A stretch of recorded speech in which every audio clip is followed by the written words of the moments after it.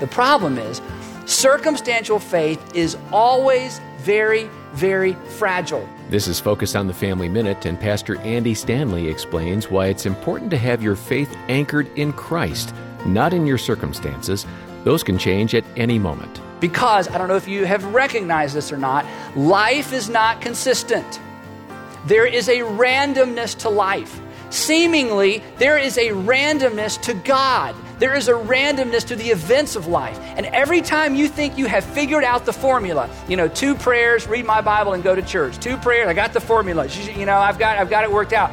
Every time we think we've got it figured out, something doesn't work out, and we look around our circumstances and say, what's wrong with God or what's wrong with me? That's called circumstantial faith, and it's always very fragile. God is greater than your toughest challenges. Hear more from Andy at FamilyMinute.org.